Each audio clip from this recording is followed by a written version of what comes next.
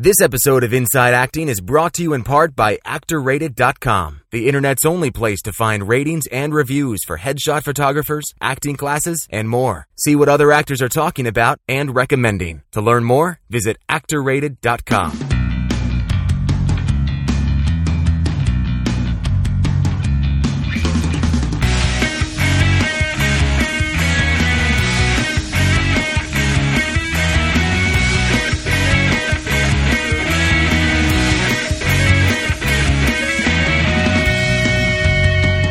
Hello and Happy New Year and welcome to episode 66 of Inside Acting. I'm AJ Meyer. And I'm Trevor Alga. And on this podcast, we interview writers, directors, actors, producers, casting directors, agents, managers, and anyone else involved in the entertainment industry and package it up in this little podcast and bring it to an internet near you. That's right, and we are just two dudes with a podcast. We don't pretend to know everything, and we are looking for the answers in this podcast. We don't necessarily pretend or claim to have them. So if anybody listening to this has a different view on something that we talk about or wants to share their 2 cents, we definitely welcome that. There's a million ways to get in touch with us, and you can start by going to our website, InsideActingPodcast.com. And thanks to your feedback and participation, we have a lot of stuff to talk about and catch up on this episode, including a couple of emails, listener questions that have come in via not only email, but also our Facebook page. And speaking of which, if you've left us a voicemail, we've gotten it. We're just kind of sifting through those, and we'll be getting to them in the next few episodes. Also on this episode, we have part 3 of our interview. The last part, sad day. The last part of our interview with... it is a sad day when you have to say goodbye to the amazing interview of Emily Rose. And in this one, she talks a little bit more about the motion capture stuff on Uncharted 3 and some really, really useful tips on auditioning, etc. So stay tuned and look forward to that.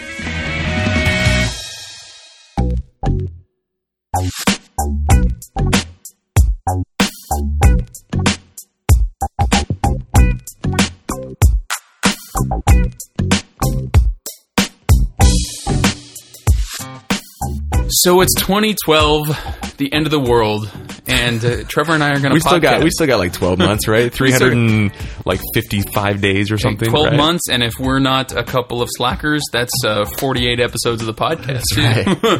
So we wanted to start off the year with some shout-outs, some success stories, just like a really happy tone. So we've got some thank yous that we want to get to, and like I said, some success stories. So let's just jump right into that. We've got a couple of people who have donated recently to the podcast that we just want to say a big thank you to. And the two in particular that we're going to thank right off the bat are Jamie Hansen and Jasmine Kendall. Hopefully we're saying those names right, but we just wanted to thank you for your generous donations. And as you all know, whether you're a new listener or you've been listening for a long time, those donations are everything that's keeping us going. And, we wouldn't be able to do this podcast, have this podcast, host this podcast, produce this podcast without you. So consider yourself part producer. Amen. in the podcast. And we also want to thank 2 people that have written into the pod. Actually, all of these people have written into the podcast or communicated with us at some point. But 2 people that have signed on to be patrons of Inside Acting in the last couple of weeks are Catherine Grant Suddy and Jordan Carter. Catherine had a voicemail question that we answered a few episodes back, and Jordan wrote in with an email question. So thank you guys for supporting Inside Acting on a recurring monthly basis. Yeah, and of course we have that new part of our website. If you guys haven't seen it yet, you can jump on to InsideActingPodcast.com and click on the link that says Patrons and check out all of our awesome co-producers. I kind of like that. I mean, there are patrons for sure, but as I said, we wouldn't be able to do this podcast without them, so that kind of makes them producers. Absolutely. Yeah, and we have a lot of people on that patron page who have not sent us their info yet, so we're missing photos, we're missing little mini bios, and we're missing links to your website. So if you support the podcast as a patron, send us your stuff and make sure we get you up on that page. Yes, please don't forget to do that, because we wouldn't be able to do this without you. We want to have a way of thanking you, and this is one of the ways that we've come up with to do that. So while we were away for the holidays.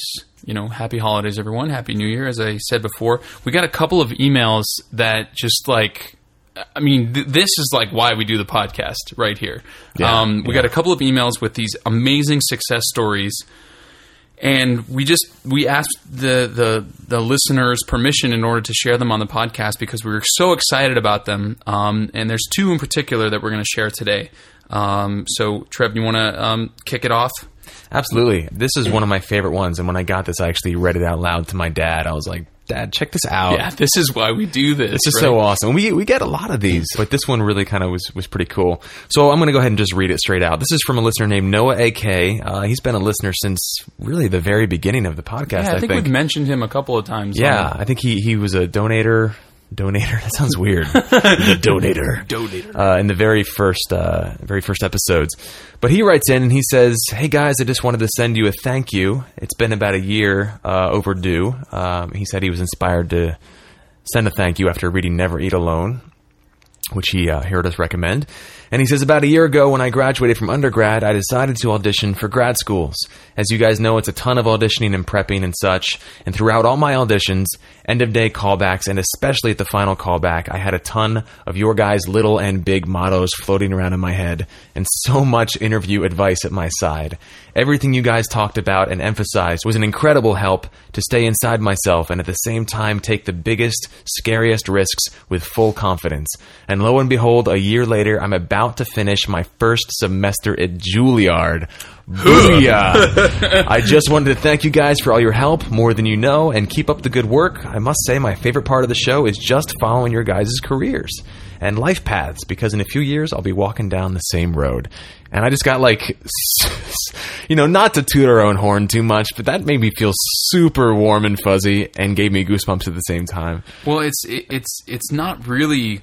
I mean, if you think about it, it's not really tooting our own horn. Like, Noah did all of it. Like, we didn't do anything. Like, he did all of it, and he just sort of, had the inspiration of like the interviews that we've done and things that we've talked about on the podcast to kind of, fuel his fire. And dude's going to Juilliard, man, for grad school. Do you know what list that puts him in? I mean, you're talking about like Kevin Spacey. And well, are they dropouts? Kevin Spacey and Val Kilmer, I think, both dropped out of Juilliard. But anyway, it's a very elite list. So congratulations, Noah. That's unbelievable. I'm speechless. Dude. I can't even talk. That's amazing. And then the second success story we wanted to just dedicate a little bit of time to here is from Matt Wilder. You guys may remember his name from previous episodes. He was the guy who's an actor and a host. And he booked a gig on a cruise ship for Nickelodeon, and after like 3 weeks, they let him go and said that he didn't fit the brand right. Yeah. And then I think there was another thing he had in between that and this, but he wrote in to say, just want to let you guys know that I got my own radio show in New York on Radio Disney called The Kids Concern Show. It's a community affairs show, and his first show is going to air aired Christmas morning at 6 a.m. on AM 1560. And then he says, it just goes to show that when you get fired from a project, it doesn't mean it's the end of your career. Pick yourself back up and try again. Success. Booyah. So, Booyah number two. Number two. Numero dos. Yeah. And Double what a great way to sort of finish off last year and start off this year. Yeah. To just to just know that persistence is key, like you said, you just pick yourself back up, dust yourself off, keep hitting it. Love it. So congratulations to both of you guys. And, we always encourage everyone. We've, like Trevor said, we've gotten a lot of these emails, but we always encourage everybody to kind of share your success stories with us because we love hearing about them. And occasionally when we have time, we love talking about them on the podcast.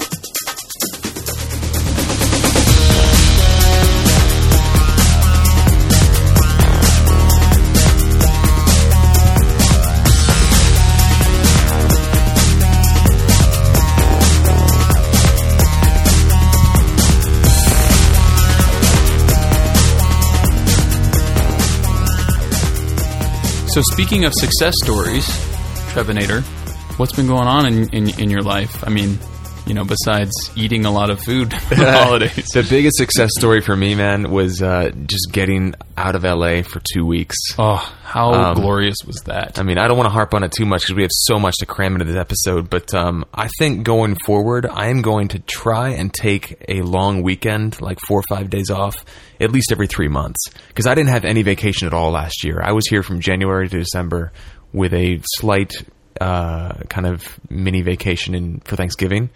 But I mean, I was exhausted, man, and I didn't realize how exhausted I was till I got back on Tuesday.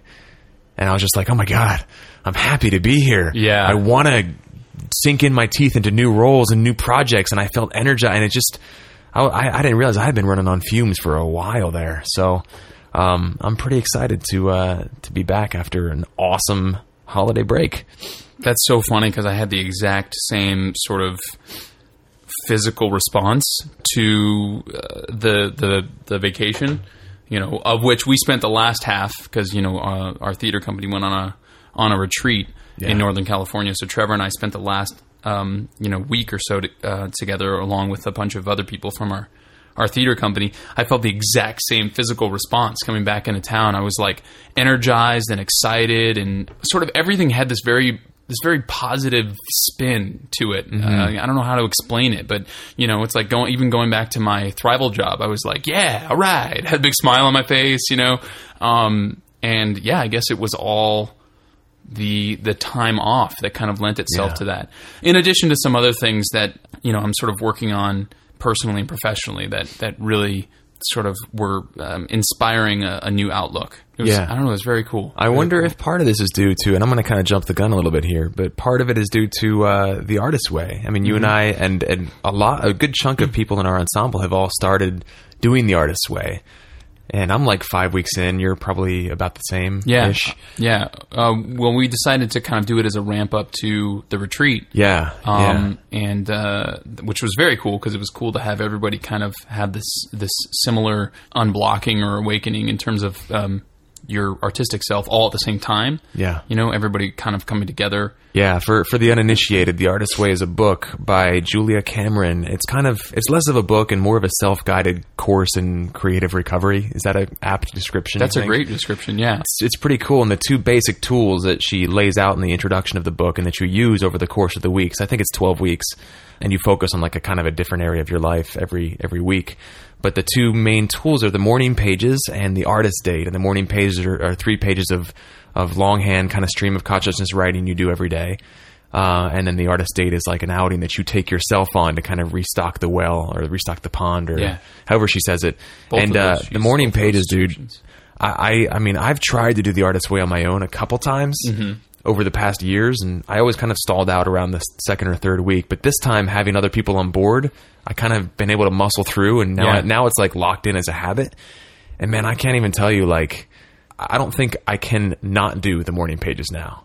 You know what I mean? Yeah. Because I just see, it's like a meditation for me, and I feel calmer, and I feel more patient, and I feel more focused, and I feel just a million times better in so many ways just from doing 3 pages of stream of consciousness writing every day. That's awesome. Yeah, I think maybe I've missed 3 days over the course of the time that we've been doing it, which is, because it's not easy. I mean, she talks about it in the book about, not only the morning pages not being easy, but even the artist date. You'd be amazed at how life and your universe and the other people in your, life sort of either accidentally or subconsciously or even purposefully, sort of derail the things that you're trying to work on. Specifically like the artist date, taking yourself on a 2-hour plus date to do something to sort of fill up your artistic well. You'd be amazed at how difficult that is. It really is. Try to have 2 hours to yourself a week, where it's really just about you. And you'll start to uncover the things in your life that keep you from doing creative things. Yeah. It's kind of incredible. So yeah, I think you're right. I think the vacation in combination with doing this sort of self-directed workshop readjusted my outlook coming back for 2012. So it's been really nice. Really nice. Cool. So to completely change gears, Yeah, it's like almost literally a 180. yeah, let's talk about these two kind of. I think they're scams, to be honest. I don't know if other actors have gotten this. I have an email address, kind of an alias email address that I submit for, different acting related things. So I can tell who's selling my address to people, to send me scammy actor stuff. Mm-hmm. And this is one of those emails that was sold. And so I've been getting these emails, and I've been getting through 3 I've gotten in the past week that have just, grinded my gears. They're funny because they're so awfully, like, they're just so clearly scams. Like this first one, I mean, I sent it to you, Albert. The subject was casting call guide. And it's this person who writes this email and with horrible grammar and horrible spelling. And they talk about this site they've created where we can go and submit ourselves for indie films. Mm-hmm. And they don't even put the site in the email. There's no link. Yep. So that's just one. I mean, when I get stuff like that, I'm like, first of all, if you don't know how to create a new paragraph in your email, if it's all just one big block of text, and if you can't do spell check, I'm not trusting it right off the bat. Mm-hmm. And second of all, if you don't even put the thing you're trying to sell me on in the email, you're just sloppy. So that's one of them. I don't know if anybody else has gotten something like this, but the second one is in the same vein, and maybe other people have gotten this that are listening right now. But I've been getting emails from Stars for the Stars PR. Have you been getting anything from this guy? No, thankfully I have not. I mean, when you forwarded me this email, it was the first I'd ever heard of. Cool. So this guy has been basically selling actors on his PR firm idea, and he wants us to pay $300 a month for him to handle our publicity. I have no problem with that, except that in his emails, and of course I don't have that particular one pulled up right now, a lot of the kind of facts and numbers and kind of tactics he uses to sway your opinion on why you need a publicity person are just flat out wrong or just off somehow. And he's another one of those people that doesn't know how to create separate paragraphs in an email, that can't use spell check, that doesn't have, good grammar. And the second one that I got from him, I guess he's branching out, and now he's got this thing called Hollywood Star Booster. And for $60 a month, he's offering to get your star meter rating on IMDb bumped up. And his reasoning is that when people are looking to cast you in their projects, the first place they go is IMDb, and if you don't have a high enough star number, he says, they may not cast you because they want eyeballs on their project, and clearly you're not popular with film-watching fans, then you're not going to be popular in their casting, which just pisses me off, such man. BS. It's just such BS. And I wish David Lawrence was here right now. We interviewed him back in episode 12 because I have talked with him about this, and of course right now I can't remember what his argument is, but he basically said, please stop obsessing over your star number. It doesn't mean anything. It's for fans. Yeah. It has no bearing on whether or not somebody's going to bring you in or cast you in something. Yeah. I mean, that's the thing all of these scams, I mean, any actor scam, we've talked about this on the podcast before many a times. There's no limit to the number of reasons to write a check as an actor in Los Angeles. And these are just preying on people who just basically buy into the lie. They buy into the idea that, in this case, for instance, that your star meter somehow is going to affect, and he's even really insidious about it because he uses the pilot season as a kind of scare tactic, where it's pilot season right now, so you better boost your star rating number or else you're not going to be cast by, these people who are casting. It's such bullshit. It's such bullshit. If you think that your star rating is going to affect whether or not you get cast, you are clearly not confident about your acting skills. I think it's a real mark of an amateur who thinks that number has any bearing on whether or not they get a role. And, Trevor and I were just so scared that this kind of thing would get out to, actors and actually influence their, where they put their money, that we said we have to talk about this on the podcast, and reach out to our listeners first, and hopefully they can kind of spread the word. Everything needs to be taken with a grain of salt. Everything you would spend money on, you have to take a moment, think about whether or not that's going to actually affect your castability, I guess you would say. You know, this is the same thing when I talk about, you know, people's like headshot and resume. Like, it doesn't matter what font is on there as long as it's legible. Like, you don't, you know, people obsess over that kind of thing. And this is what Brian Vermeer from episode 3 would classify as being productive and not proactive, or am I getting that backwards? Proactive, not productive.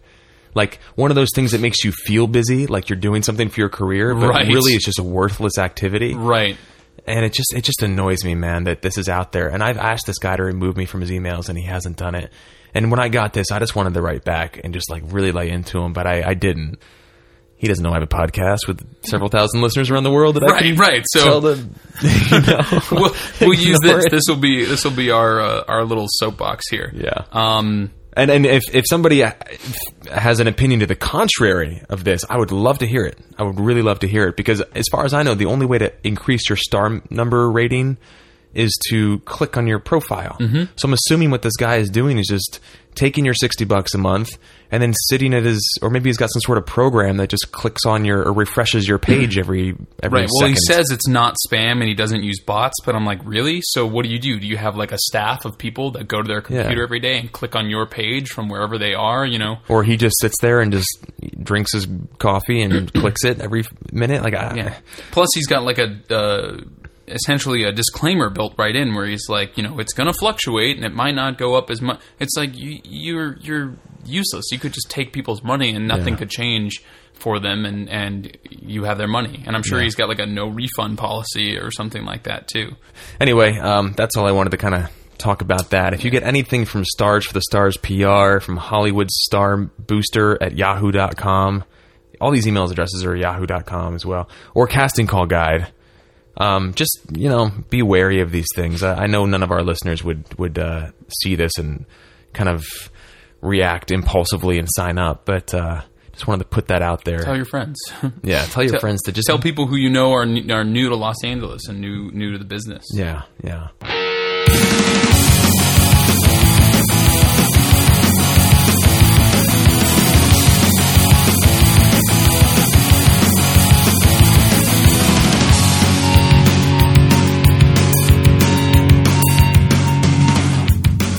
All right, we have 2 questions we want to squeeze in before we jump into our interview with Emily. The first one comes from Amber. Did you want to head this one up? Yeah, so this is Amber Placer, who many of our listeners know because she has been one of those recurring characters in terms of being a loyal listener. So thank you for that, Amber. She actually posted this on our Facebook page, which is awesome because people haven't been really using that as a forum to kind of post their questions. You can always get in touch with us in all these different ways, our Facebook page included.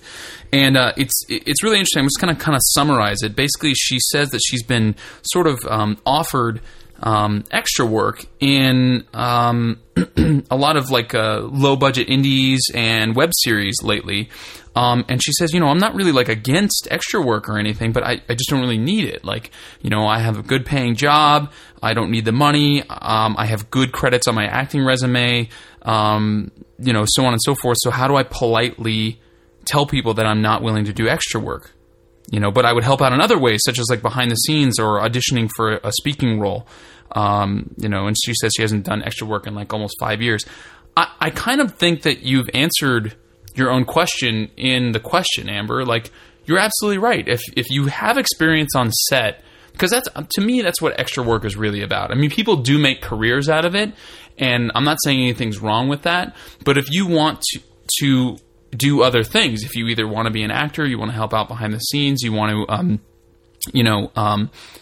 like you were saying, have speaking roles, then that's what you want. There are people out there who have made an entire career out of being an extra, and that's all they do, and they are happy, and that's what they want to do, and they have like this laundry list of, you know, shows and movies and stuff that they've been in, and that's great if you want to do that. If you don't want to do that, then, you know, like you said, you've got the experience on set, you've done speaking roles before, you've gotten paid to act before.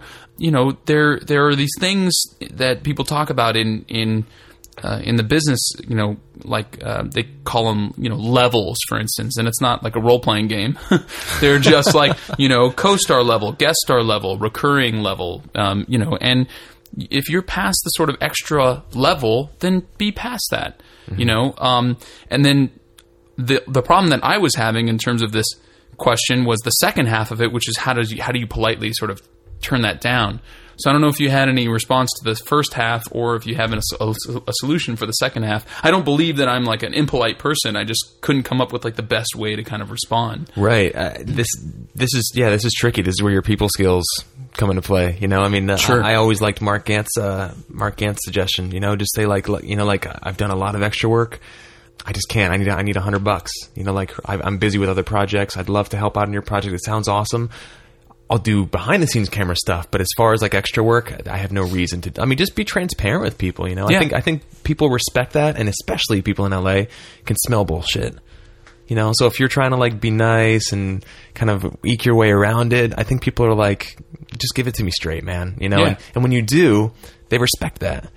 And if they don't, you don't need to be working with them. Yeah. Too. Yeah. Exactly. Like if you are transparent, like Trevor's saying, which I think is a fantastic suggestion, and you just sort of tell it like it is, they for some reason like blacklist you from their future projects, so be it. Yeah. What did you lose? Yeah. And they'll, like I said, they'll respect you more. Who knows? They may say like, "Hey, we need an extra," and there are a million actors out there that are falling over themselves to be extras and stuff. So it's like if you say like, I've kind of done a lot of that. I think I've done my share of extra work. I'd love to have a speaking role if you have anything available. You know what I mean? They might see you in a different light rather than just another actor who wants to get. They might see your levels, I guess, is what I'm trying to say. Hope that helps, Amber. The second question we have, we're going to try and squeeze this one in real fast before we jump into our interview, comes from a gentleman named Dr. McFunkenstein. And we actually responded to this email in a previous episode, but had to cut it for time. Yeah, he didn't want us to use his real name, and you'll understand why when we go into it. But he said we could call him Dr. McFunkenstein. Yeah. Which is like the funniest fake name that I've ever heard before. The best.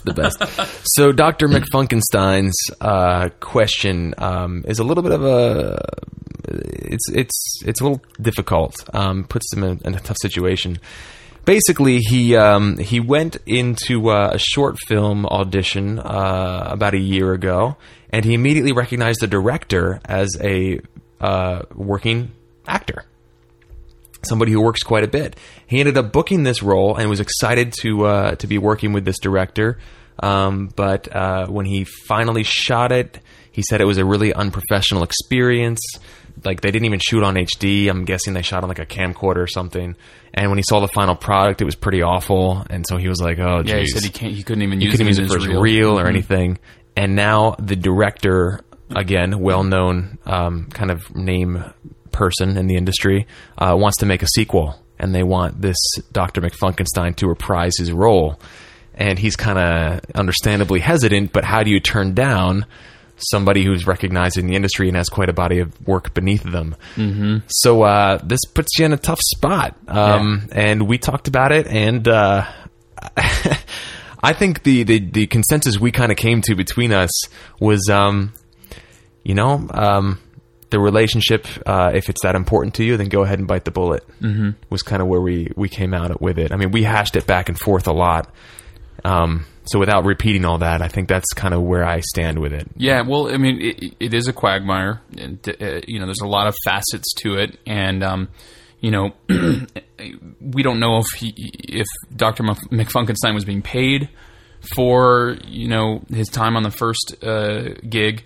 I would say, once again, to call Mark Gant, say that you need $100 a day or whatever it is in order to do the second one. And the other thing that we said would be really great is to kind of use a bit of, I don't know if it's reverse psychology or suggestive something or other, but just kind of be sort of subtle in your response to say like, "Oh yeah, I'd love to. Are you guys going to shoot in HD this time?"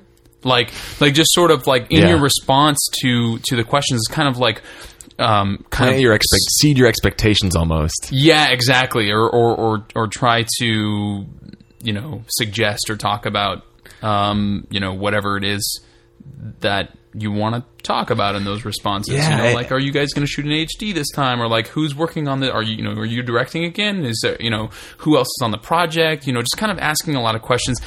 I think I may have said this in our previous response, but this is the kind of thing where having a manager really comes in handy, because if you do, this is going to sound terrible, but you don't have to be the bad guy.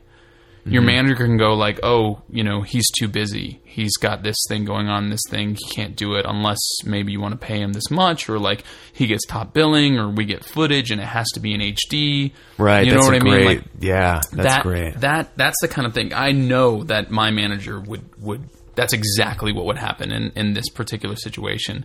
Like, say I wasn't represented when I shot the first thing, and now the second thing's coming around, and I kind of explain the situation to her. She would either say, she would either make up something about how I had booked something and wouldn't be able to do it. She would try to negotiate for pay, or she would like basically say like, we need footage, and that footage has to be good, and it has to like, be good enough for a reel. And then you don't have to be the bad guy. So how do you do that if you don't have a manager, if you don't have representation? And that's where I think that email where you kind of ask very subtle questions, or even not so subtle questions like, oh great, are you guys thinking about shooting in HD this time?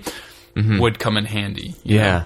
And to the last kind of piece of this is, you never know what they learned from the first one, what kind of feedback they got from their other kind of massively connected and well-known friends and things like that. It's like, Hollywood is not or I don't know, I don't think he says if he's in LA or not, but this industry is not a place where crap like gets pushed around and promoted easily. It happens.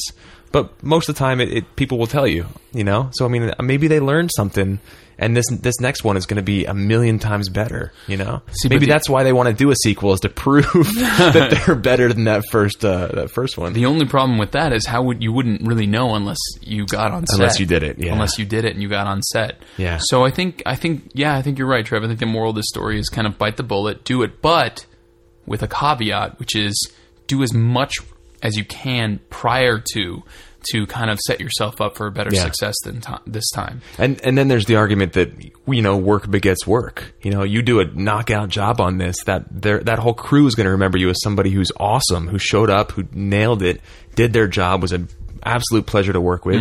And the next time something comes up that's even close to your type, they're going to think of you. Yeah. It's going to lead to other projects. And so why would you, I understand the argument, but now that we're talking about it, I'm like, why would you cut yourself out of an opportunity like that? Yeah. Yeah. He does mention one other thing, which is worth talking about, which is the whole idea of reputation. Because I think he says something about it being submitted to like film festivals and stuff like that. Also a difficult thing to answer, and it's like you just never know. I think what I said when we answered this previous was it's not really something to worry too much about. Yeah. It's like, who knows? Yes, there may be somebody at a film festival or something who might scoff at the quality, but that doesn't necessarily mean they're going to scoff at your acting. Exactly. Film audiences are smart, man. They can tell, who's shining in a production and who's not, I think. Sure. Cool. So hopefully that helps, Doctor. It's a PhD after that, McFunkenstein. That's right. So let's roll into part 3, the final part of our interview with the lovely Emily Rose. It's more good stuff, so we'll see you guys on the other side.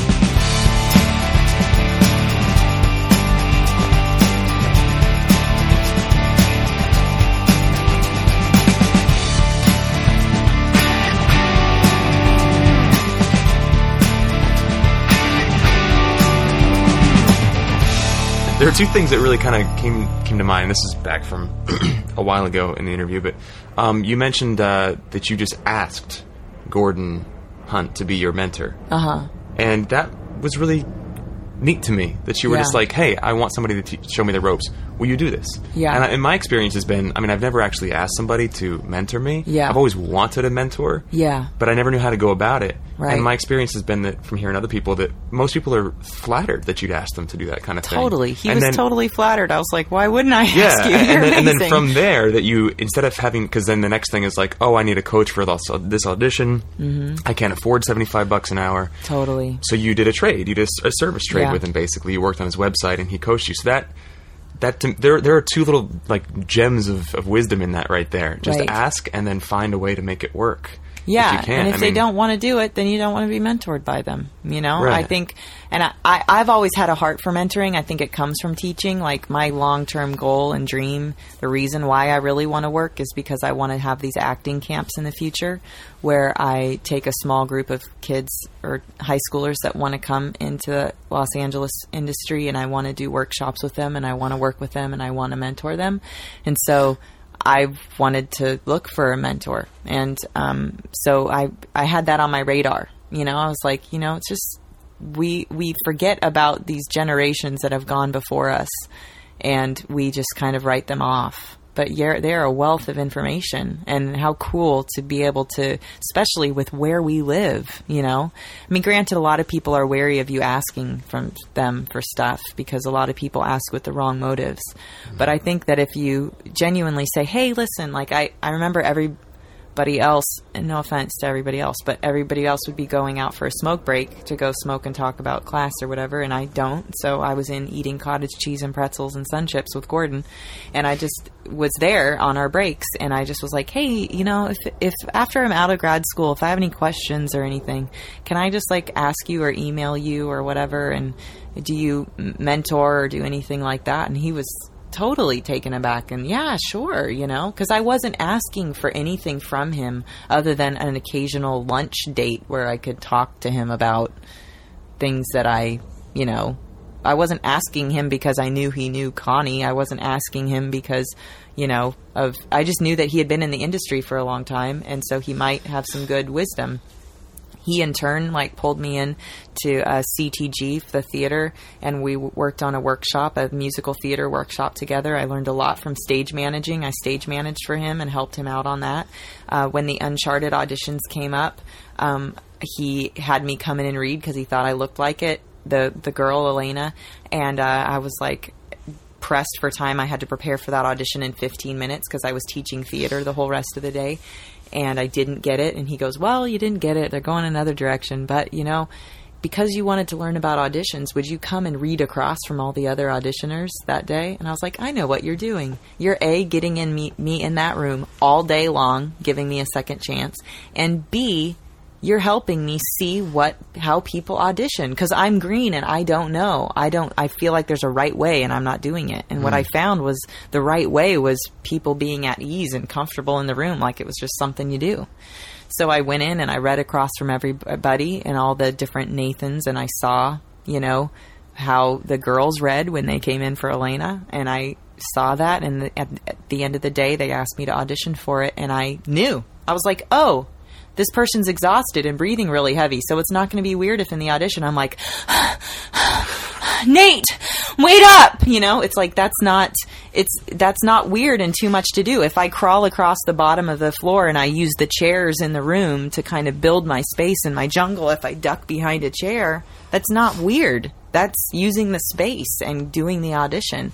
And I got the part. And that was because Gordon was like, hey, just come and watch these auditions. Wow. You know? What a gift. It's a total gift. Total gift. And I've learned more as I've done more series work, even with Haven, when I'm reading across from other people and we're seeing, like, I can't, part of me loves being in the audition room and part of me hates it, because it's like, I know what those guys are thinking when they sign their paper and they come in the audition and they're so nervous to be in front of us. And they shouldn't be. I'm like, I just want to, like, get up and be like, give him a hug and be like, dude, I'm just like you. Don't worry about it. You got this, you know? Because it's so intimidating when you go in those rooms and it's like a table of, you know, people or producers. You're in there for a bunch of like 8 people. I love it when it's that big because it really does feel like small theater to me. And I'm all about trying to make people laugh and enjoy the scene and really pull them in. But, you know, they've been the same place. If they're the writers, they're just so excited their script's getting made. You know, they've been pounding the pavement. They've been working on that script for probably over a year or so. And now you get to bring that script to life in front of them. You know, they want to, I know you hear it all the time, but they want to see you succeed. They want to see you bring this character to life. You know, And so that's a gift. That's not going in and it's me versus you, and we'll see if you give me this part and think that I'm good enough. Right. It's an opportunity to do material, and we're so blessed to live in a place in the country where we have appointments to read scenes. Yeah. It's we really cool. We started a few episodes back calling them meetings instead of auditions. Yeah, because totally. we sort of like took a little bit of the pressure out of it, because it was like you're going to have an artistic meeting with these other artists, totally, where you bring your artistic gifts and talents to the room, and they're doing the same thing, and you have a meeting to see if that relationship is going to bear fruit, and that fruit being you working with them on the actual job on set and moving forward. Right, because it does. It extends into when you're working day to day. When you get a show, we talk a lot about the audition process, but on the other side, when you actually do get a show, which you will have the opportunity to do, and you sit on that set and you're sitting in the chairs and you're running through your lines, your work ethic is going to bleed into the greatness of that show. If I'm on what I consider to be a smaller show that's doing great globally, and it's, on a little niche network, which I'm so thankful for, because I get to learn on the side where not a ton of people are watching, so that one day I can maybe do network stuff where a lot of people are watching. But right now I'm getting my, legs on the side, which is great.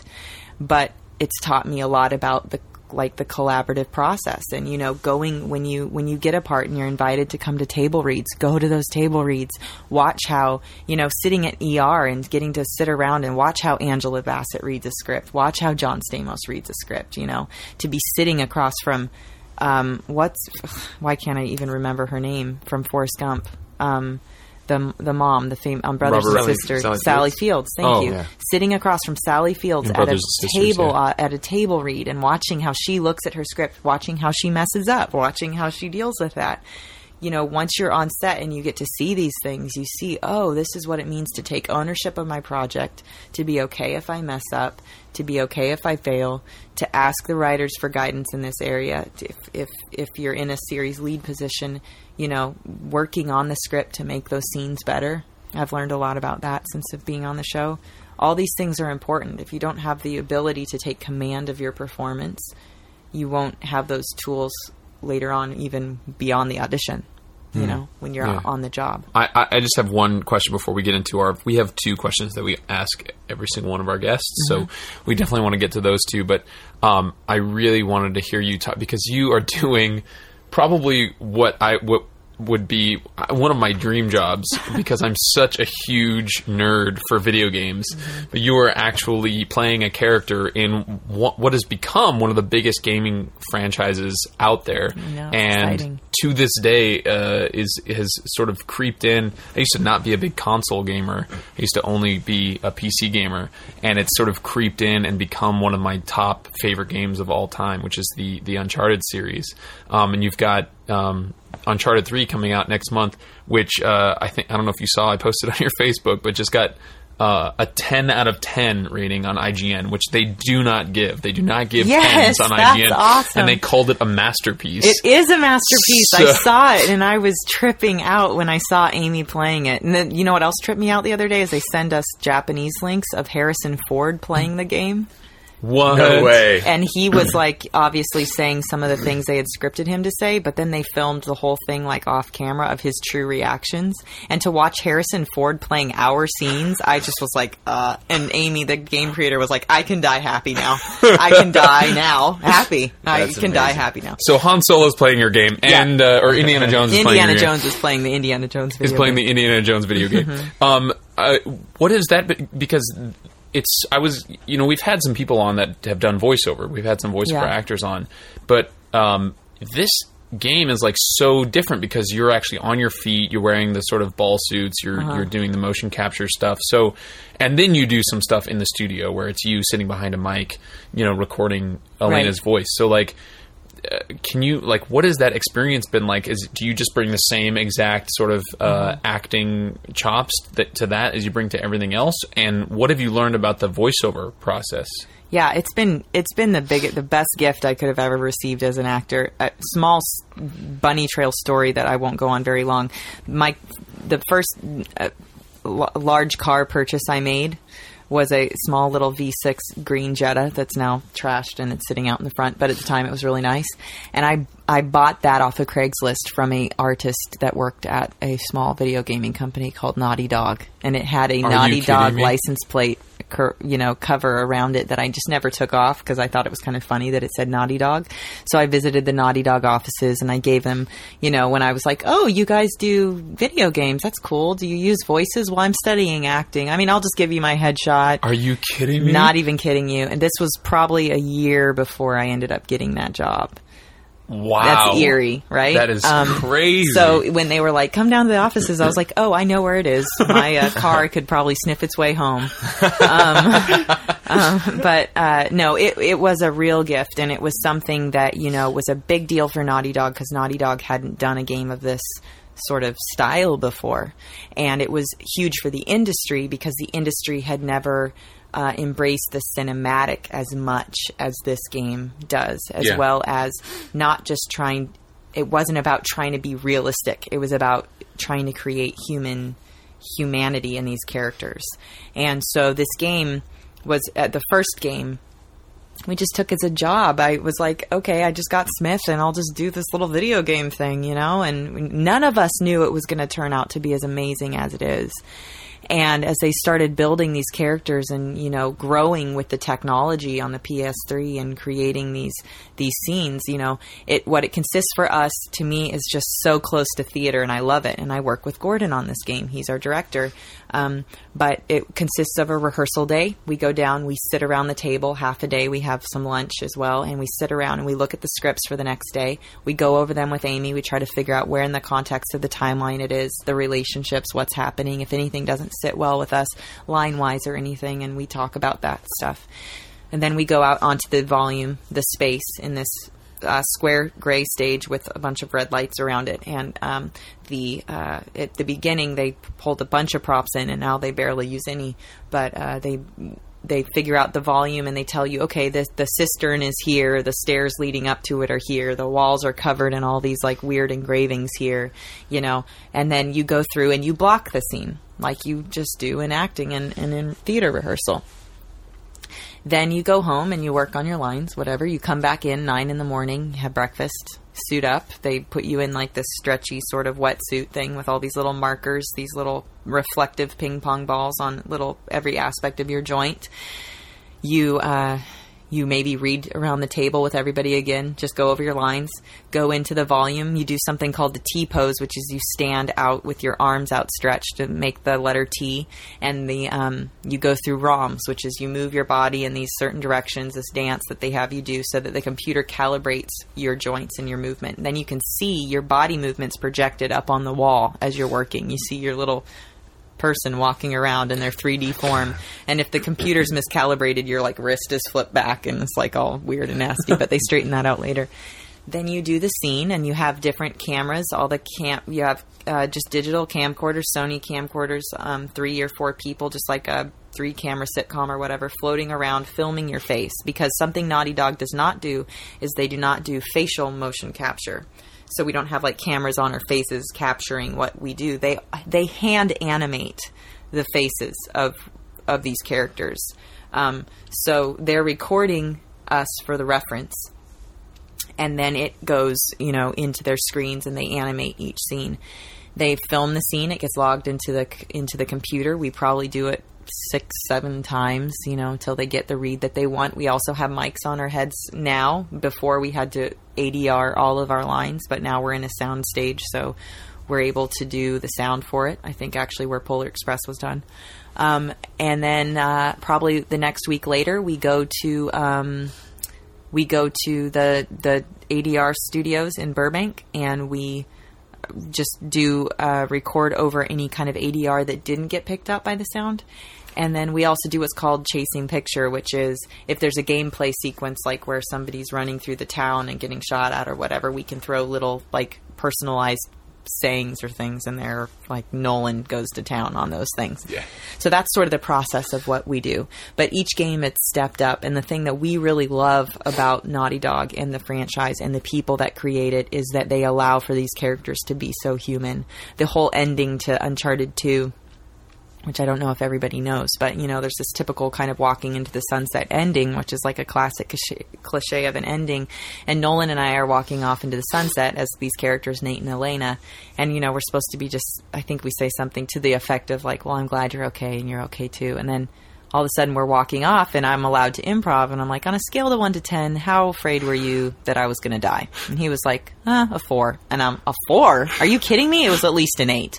And we riff probably for a good 2 minutes over the credits. Like, what video game lets you do that? Yeah, and that's in the game to this day. And it's in the game, you know? Cool. Yeah. So I definitely remember it because I was laughing my butt off. Yeah, just the authenticity of these characters and the way that you can relate to this character because he hurts when he falls down and he doesn't just get up right away, and the way you can relate to Elena as a girl because she's not just boobs and butt, like she's actually the girl next door that you think you could hang out with, it's exciting. It's exciting for the industry, and it's exciting for actors because there's something else you can do with your profession. It's not just limited to your voice. Yeah. Do you think that you would want to sort of, I mean, this is like kind of an obvious question, but I want to hear your take on it. Like, do you think that voiceover work is something that you would care to continue on, or do you think that you'd rather be doing the live action stuff, or like? I would love it. I mean, I have my own insecurities that I'm just like, if it wasn't for Uncharted, I'd never be doing any voice work and I don't think I'll ever do any voice work outside of Uncharted because it's just so specific to my voice, even though I think I can do a lot of really cool voices and I love voiceover work. I'd need to get the agent. I'd need to come up with a reel. I would need to start that whole process, which I'm more than happy to do. I would love to do that because you make a lot of money for a less amount of time and you're not in hair and makeup and you're not just sitting around on set. The life of a voiceover artist is amazing. But it's just good to know that as your profession, these are all the things. Like as an actor, if you don't know how to control your voice, you're missing an entire part of your instrument. You know, that's something I miss about being in grad school, is that accountability to be, you know, exercising my voice and being very aware of it and using it as much as I should be.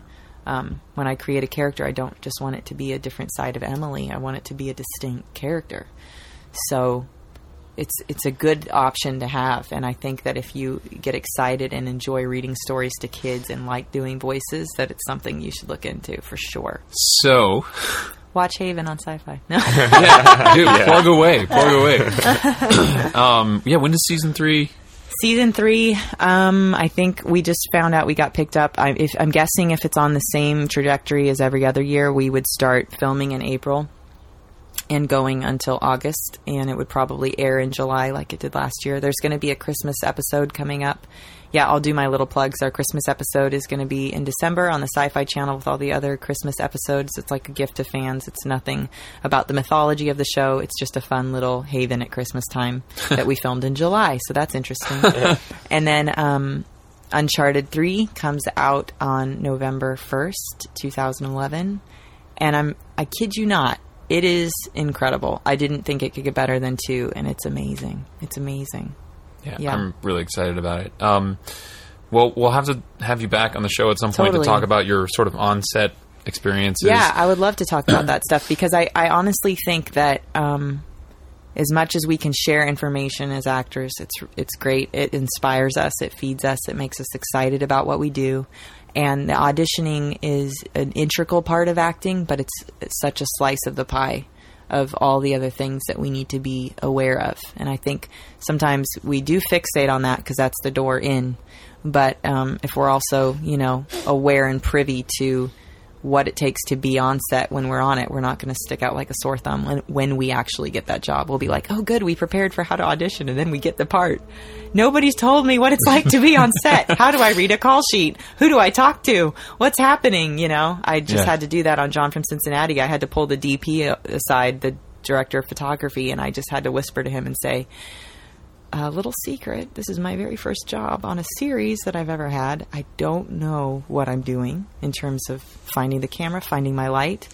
If you could just tell me to the side if I'm doing something and teach me while I'm here because I want to learn from you, I would so appreciate that, Joe. I would really appreciate that. And he would, instead of drawing attention to it, he'd just be like, hey, Em, find your light, move left. It's over there. Don't cast a shadow on him. I'd be like, oh, okay. and I'm learning, and these are the things that were never taught. Yeah. Yeah. Awesome. All right. Well, we'll save that for another time. Everybody's like, no, don't stop. I've never taught this. You need to teach me. I've never taught it. So we have two questions that we always Yes. ask all of our guests. The first of which is, do you feel as though this industry or this career or this life path chose you, or you chose it? Oh, that's a good question. I definitely have always felt like I'm created for a purpose. And I think that I operate in my life under the sort of idea that if a door opens, walk through it until it closes. And I've always offered things up when I've wanted them or hoped for them. I've just prayed about it. I've just been like, if this is something I'm supposed to do, like I'd really like to go to UCLA. So if that door opens, that'd be awesome. But if not, just close it, because I don't want to be anywhere that I'm not supposed to be. So I've sort of operated under that sort of position mentally for a long time. I'm doing it now as we're buying a house. I'm doing it, I did it with Haven. I was like, when I was auditioning for that, I was like, listen, if I get this part, I have to move to Nova Scotia for 6 months out of my year. And that's really hard on me and my marriage and my friends. But if I don't get it, I get to stay in LA with everybody. And so I don't get that show, I'll do something else, If the door opens, I'm going to walk through it and see what happens. And I'm going to keep on walking until it closes. So in that aspect, I do feel like I reached a crux in my life with what I wanted to do, where I was like, do I want to be a horse vet, or do I want to act? I want to act. So in that way, I feel like I did choose it. But I also feel like I've really been blessed, and I do not take that for granted. The fact that these opportunities have come to me, and I'm so thankful for them. I think it's a yes and. I did choose it, but it also said, yes, I pick you too. That's cool. Well, congratulations on that. And then the last question is, if you could take all of your experiences, going back as far as you want to go back, everything that you've learned before starting your professional career, everything that you've learned since starting your professional career, if you could take all of your experiences and your learns and boil them down to like one nugget of advice, like what you believe is the most important thing to impart on, say an actor who is either just starting out or who might be interested in acting or who is already acting and kind of beating the street. Mm-hmm. What would be like that one nugget? I think it's a little bit of a string of thought, and the first thing comes with working really hard work.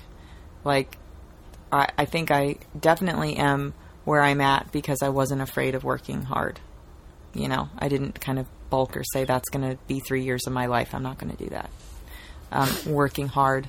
And then I think it also boils down to a piece of information I got in grad school from a great actress, Salome Jans, who said, trust that you're enough. And so I think I always get really, really scared that I'm not enough. I get scared that after Haven, I'm never going to work again. I get scared that I'm going to, be that sci-fi actress that had a show and now she's just a sci-fi actress who never does anything. And these are the fears that I have, but I just have to trust that I am enough when I go in that room for the part, and that who I am is great, and that's okay, and that's not validated by anybody else. And then, so in that way, also some grad school advice too, to do your homework and forget about it, who I got from Judy, our voice teacher. Just do your homework, do it, work really hard, and then forget about it, which is trusting that you're enough, trusting that you have poured all that research into your brain. Because like when I do shows like ER where it's a bunch of medical stuff, I'm like, is anybody going to believe that I'm a surgeon?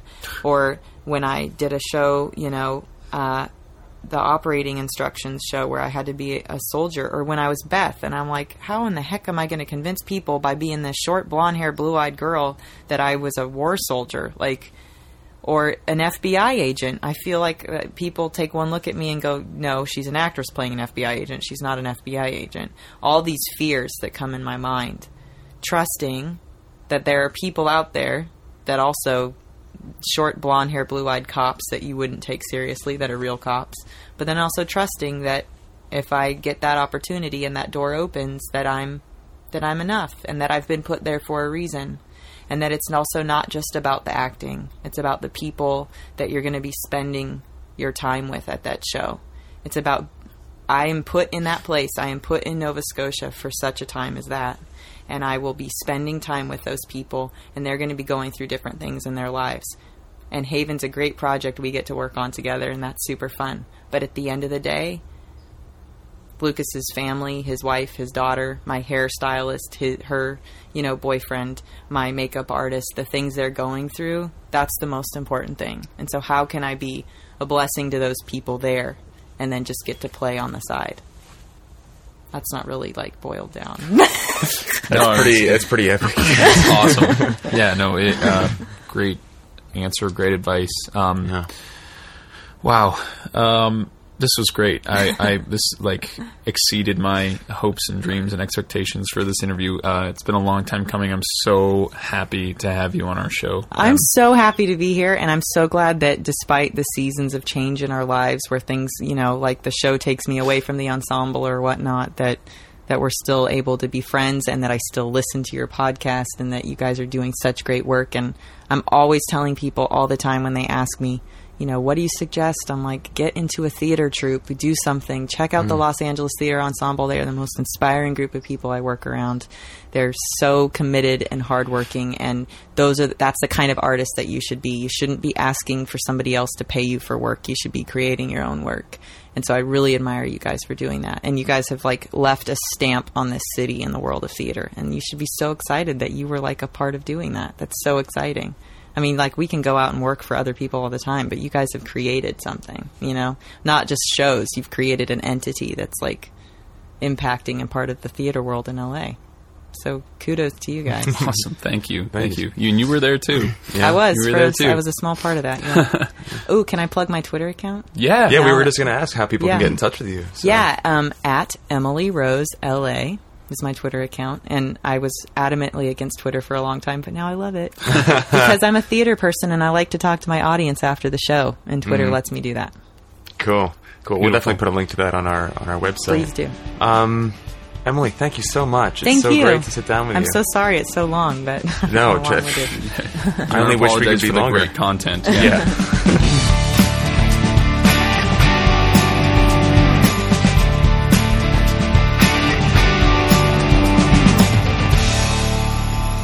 Okay, welcome back.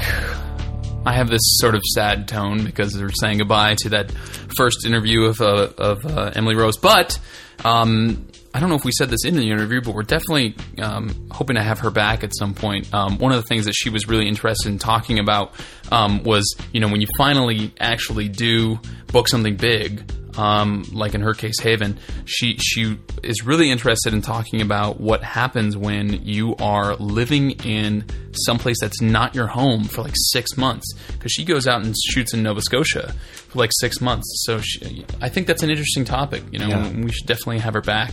It might appeal not only to people who have booked big things like that, but also to people who are concerned about moving. We get a lot of emails and questions and voicemails of people saying I'm coming out to LA soon, and I'm kind of this and I'm kind of that.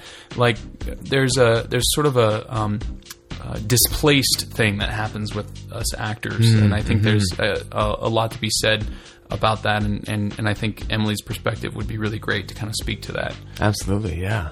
So hopefully we'll have her back soon. I hope so too. All right, so do we have the same pick of the week? do we? I can throw in another one. No, I mean it's cool. Well, here, speaking of being transparent, here's us being transparent. Trevor and I sat down to record, and we usually don't tell each other our pick of the week before we started, but I wanted to ask if it was too cheesy for me to make The Artist's Way my pick of the week, and Trevor said, that was going to be my pick of the week. So it's kind of like a unanimous pick of the week. Trevor looks like he might be looking up something else to talk about. I'm just seeing if I can find an alternate real fast. All right, so I'll talk about it for just a second because we talked about it earlier in the episode. But it's just been so great for our respective spirits and our respective creativity. It's the book is very inexpensive and everything is self-directed and you don't have to spend a lot of money on it, and the good that it does for you as an artist is immeasurable, especially compared to what you have to put in. I'm sure some of you might even be able to find somebody who already has the book who'd be willing to lend it to you because it was so impactful to them. So don't worry about. I mean, don't let something stop you from doing this. Did you say it was The Artist's Way? Yeah. Oh, you did. Okay. Yeah. Cool. I was probably typing. I'm sorry. That's all right. You're ignoring me. It's the good it does to your spirit is just immeasurable, and I just don't want anybody to, as artists, as procrastinators, as right-brain people, however you want to say it, we're very, very good. And she even talks about this in the book. We're very good at coming up with the excuses, the things that keep us from doing things because we're like, oh, it's going to cost too much, or oh, this, or oh, that. And one of the things that this book has really taught me is like, you don't have to be afraid. You don't have to put up these blocks for yourself. There's so many things that you are that you prevent yourself from being, and it really comes from yourself. And doing this 12-week workshop has, the first few weeks of this 12-week workshop has been amazing, and so I couldn't help but make that my pick of the week since it's what I've been doing for the past 4 or 5 weeks. So. Yeah. And I know Trevor feels the same way because it is his pick of the week, and also it sounds like he's got something else to kind of augment it. So. Yeah, no, I like I said, it's I felt a very kind of subtle but noticeable kind of shift in just where I am inside. I don't know. It's been really, really fantastic, and it definitely has put me in closer touch with my art, and especially that kind of wellspring inside that feeds. This is going to sound really hoity-toity, but just it feeds creative impulses, Like I've been having crazy awesome dreams, dude. Me too. I've got like 4 script ideas I'm working on right now. Like it's just open stuff. I never thought of myself as a blocked creative, as she calls it, until I started doing all this stuff. And now it's like, it's true. What you put in is what you get out. And I work on it probably 45 minutes a day. Just doing the readings, going over the exercises, just doing the planning, whatever, and dude, it's been, I've gotten 100 times more out of it that I can't really quantify any of it. I can't say I had the awesomest dream last night. And like, what does that mean? Like only I know how awesome it was. But it's been fantastic. Yeah, don't let yourself come up with excuses for yourself. It's a great way to start off the new year. Let's put it that way. Let the first 3 months going into pilot season be this. And one of the things that was interesting about this, I didn't talk about this during the catch up earlier in the episode, but in the dead of December, in the middle of the sort of like everything shutting down for the holidays, I had 4 auditions. 2 that happened right before everything truly shut down, and 2 that happened at the beginning of this year, one of which is next week. I honestly attribute that to this sort of opening up because I guess what I'm saying is like, if you are sort of opening yourself up creatively, it opens up all, you sort of become open to all of these possibilities, and in this case, opportunities. And I really truly believe that these opportunities started to come my way because I was sort of saying like, okay, I'm ready. Open to receive them. I'm ready. I'm open to receive. I'm open, and all of a sudden, after things being dead for months and me just being like, oh, it's the holidays. Well, yeah, it was. But then boom, boom, boom, boom. 4 auditions back to back to back to back. My manager was calling me like twice a day. I was like, wow, this is incredible. And, I said to one of our artists from the Los Angeles Theater Ensemble, who is also doing The Artist's Way, I said, do you think it has anything to do with doing this? And she was like, 100%, yes, absolutely. Yeah. Absolutely. And I didn't make the connection until that conversation, and like I said, I'm not saying that all of a sudden you're going to get all these auditions, but like, what a great way to start off the year, you know? People are going to look at you like you're a strange person. Like, oh, you're working on what? You're working on yourself? So what? F those people. Like, who cares? Going into pilot season, how great would it be to say, like, even if I don't get a single audition in the next 3 months, I spent those 3 months working on myself. Yeah. You know? Yeah. Anyway. And the fruits of this labor come in the most unexpected ways. Yeah. Yeah, it's awesome. So, all right, double pick of the week. So, I believe that is all we have time for. Awesome. Welcome to 2012. That's a good episode, man.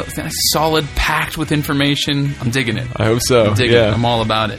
And of course, you know, as Trevor said earlier in the episode, if you disagree with anything that we said, or you have something you want to add, or you know, questions that you have for us, we've been getting a lot of those, so we're trying to get to them as quickly as possible. But we could always use more. So get in touch with us. There's a million ways to do it. You can start at our website at InsideActingPodcast.com.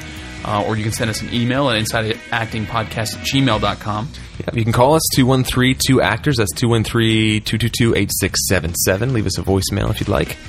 Yeah, you can follow us on Twitter. We're at twitter.com/InsideActing, or our individual accounts. I'm at twitter.com/DigitalActor. And I'm twitter.com/Trevor Algott. And you can find us on iTunes. The reviews that you guys have been leaving for us on iTunes are just more of that, like, mega ultra warm fuzzy type of I go through there every couple weeks and I'm just like, oh my god, it just feels so good. Best reward. And I'm so honored and humbled that people get so much out of this. Like I like to tell people, there's a little thing we do. I mean, it's not a little thing, it's big. It takes a ton of time and effort, but to hear that it kind of, you know, goes out into the world and improves things and flowers grow behind it and all that fun stuff, you know, I mean, that makes me feel really, really good. Yeah, definitely. So it definitely helps our cause. If you can't donate monetarily, which is the next kind of point we'll make, you can go on to iTunes and leave us a nice review if you like the podcast, and you can also do the same on Actor-Rated. Just do a search on actorrated.com for Inside Acting. And as mentioned before, we also have our Facebook page, which I believe is facebook.com/InsideActing now, right? We have that URL. It took us a little while to get it, but we have that now. And last but certainly not least, you can always donate to the podcast monetarily as well. So if you go onto our website, InsideActingPodcast.com, on the right-hand side, you'll see a donate button. We have two ways to donate. You can do it just once, you know, if you've gotten a little bit out of the podcast and you want to show your appreciation, you know, buy us a cup of coffee. As we've said before, we don't actually spend it on coffee, but take that $5 you were going to spend on Starbucks and kick it our way. We'll put it right back into making a better podcast for you. Mm-hmm. Or you can also set up a recurring donation and become one of our patrons that we talked about earlier in the episode. So you can do a recurring monthly donation at $3, $5, $10, or $20 a month. Everything is a tax write-off. We got tax time coming up, so that's a good reminder of that. You can either write it off as a donation or as an education expense, because hopefully this podcast is part of your actor education. That'd be pretty sweet. And it's all done through PayPal. It's totally secure and just takes a couple of minutes. It's really easy to do. Cool, man. I think that's about all she wrote for episode 66 of Inside Acting. So let's call it. I'm Trevor Algott. I'm AJ Meyer. We'll see you next week. And in the meantime, avoid the apocalypse.